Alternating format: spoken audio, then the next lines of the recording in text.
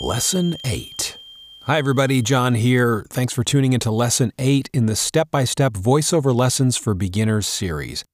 In Lesson 7, we discussed the first link in the voiceover recording chain, the recording environment.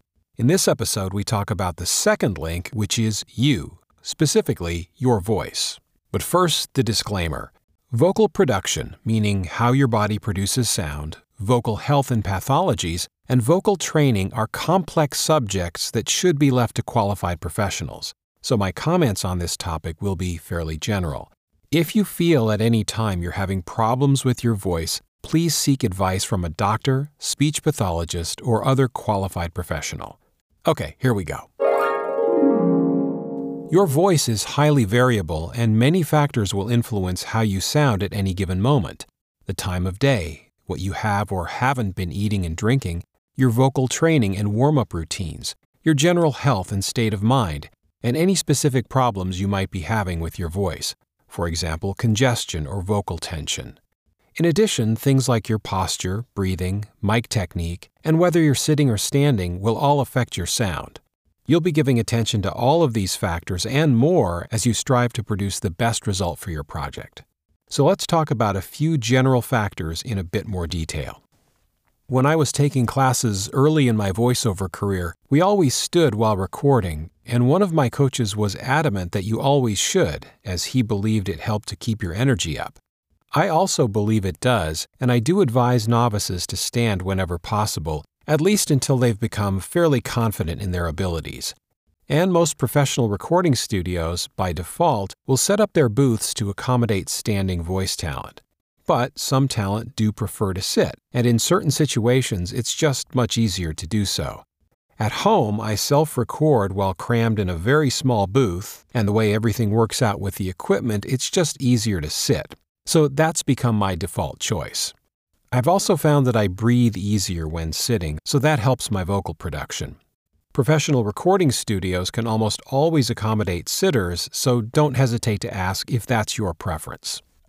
Posture is also important because it's the physical expression of your state of mind, which of course affects your performance. So, depending on what you're trying to convey, a character, an attitude, a specific situation, your posture will naturally change as you perform. And the reverse is also true. If you change your posture, your performance will follow. Are you standing up straight and tall or slouching? Is your neck pulled back or craned forward? Have you got your hands in your pockets, or are you physicalizing the part very freely and confidently with your hands and arms? All of these details will change your voice and performance. One of the other basics of voice production is hydration. You'll want to keep yourself well hydrated both before and during your recording sessions. A dry voice often yields a poor result, and you can even damage your voice if you use it improperly while not well hydrated.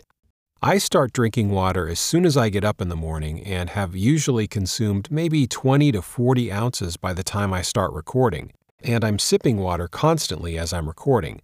Now, that's me, of course, and you may do better with more or less water, or with coffee or tea or something else, so you'll need to experiment. But generally, for vocal professionals, water's the thing. And if you live in a drier climate, humidifying your home may also help a lot. And of course, breathing is very important. And I don't want to get too deep into vocal production, but generally, you want to be breathing and vocalizing in as relaxed a manner as possible, avoiding shallow breathing and tension in the neck and vocal tract.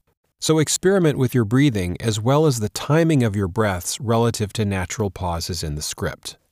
As I mentioned at the top, these are just a few of the things you'll need to consider when using your voice. And again, seek a qualified professional if you're having a significant problem with your voice. Okay, in Episode 9, we'll talk about the next link in the voiceover recording chain, which is the microphone. So subscribe to be notified if you haven't already.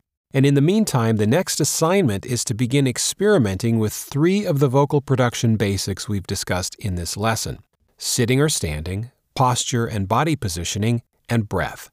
Try different positions, postures, and breathing techniques to see how they change your performance, and be sure to record your experiments so you can hear the results. In time, you'll be able to quickly adjust to the needs of different recording situations. You'll notice I left hydration out of the assignment, and that's because under normal circumstances you'll always want to be well hydrated when you perform, and at this point I don't want you reading if you're not well hydrated. Okay, that's it for now. Links in the description, subscribe for more episodes, and thanks for listening.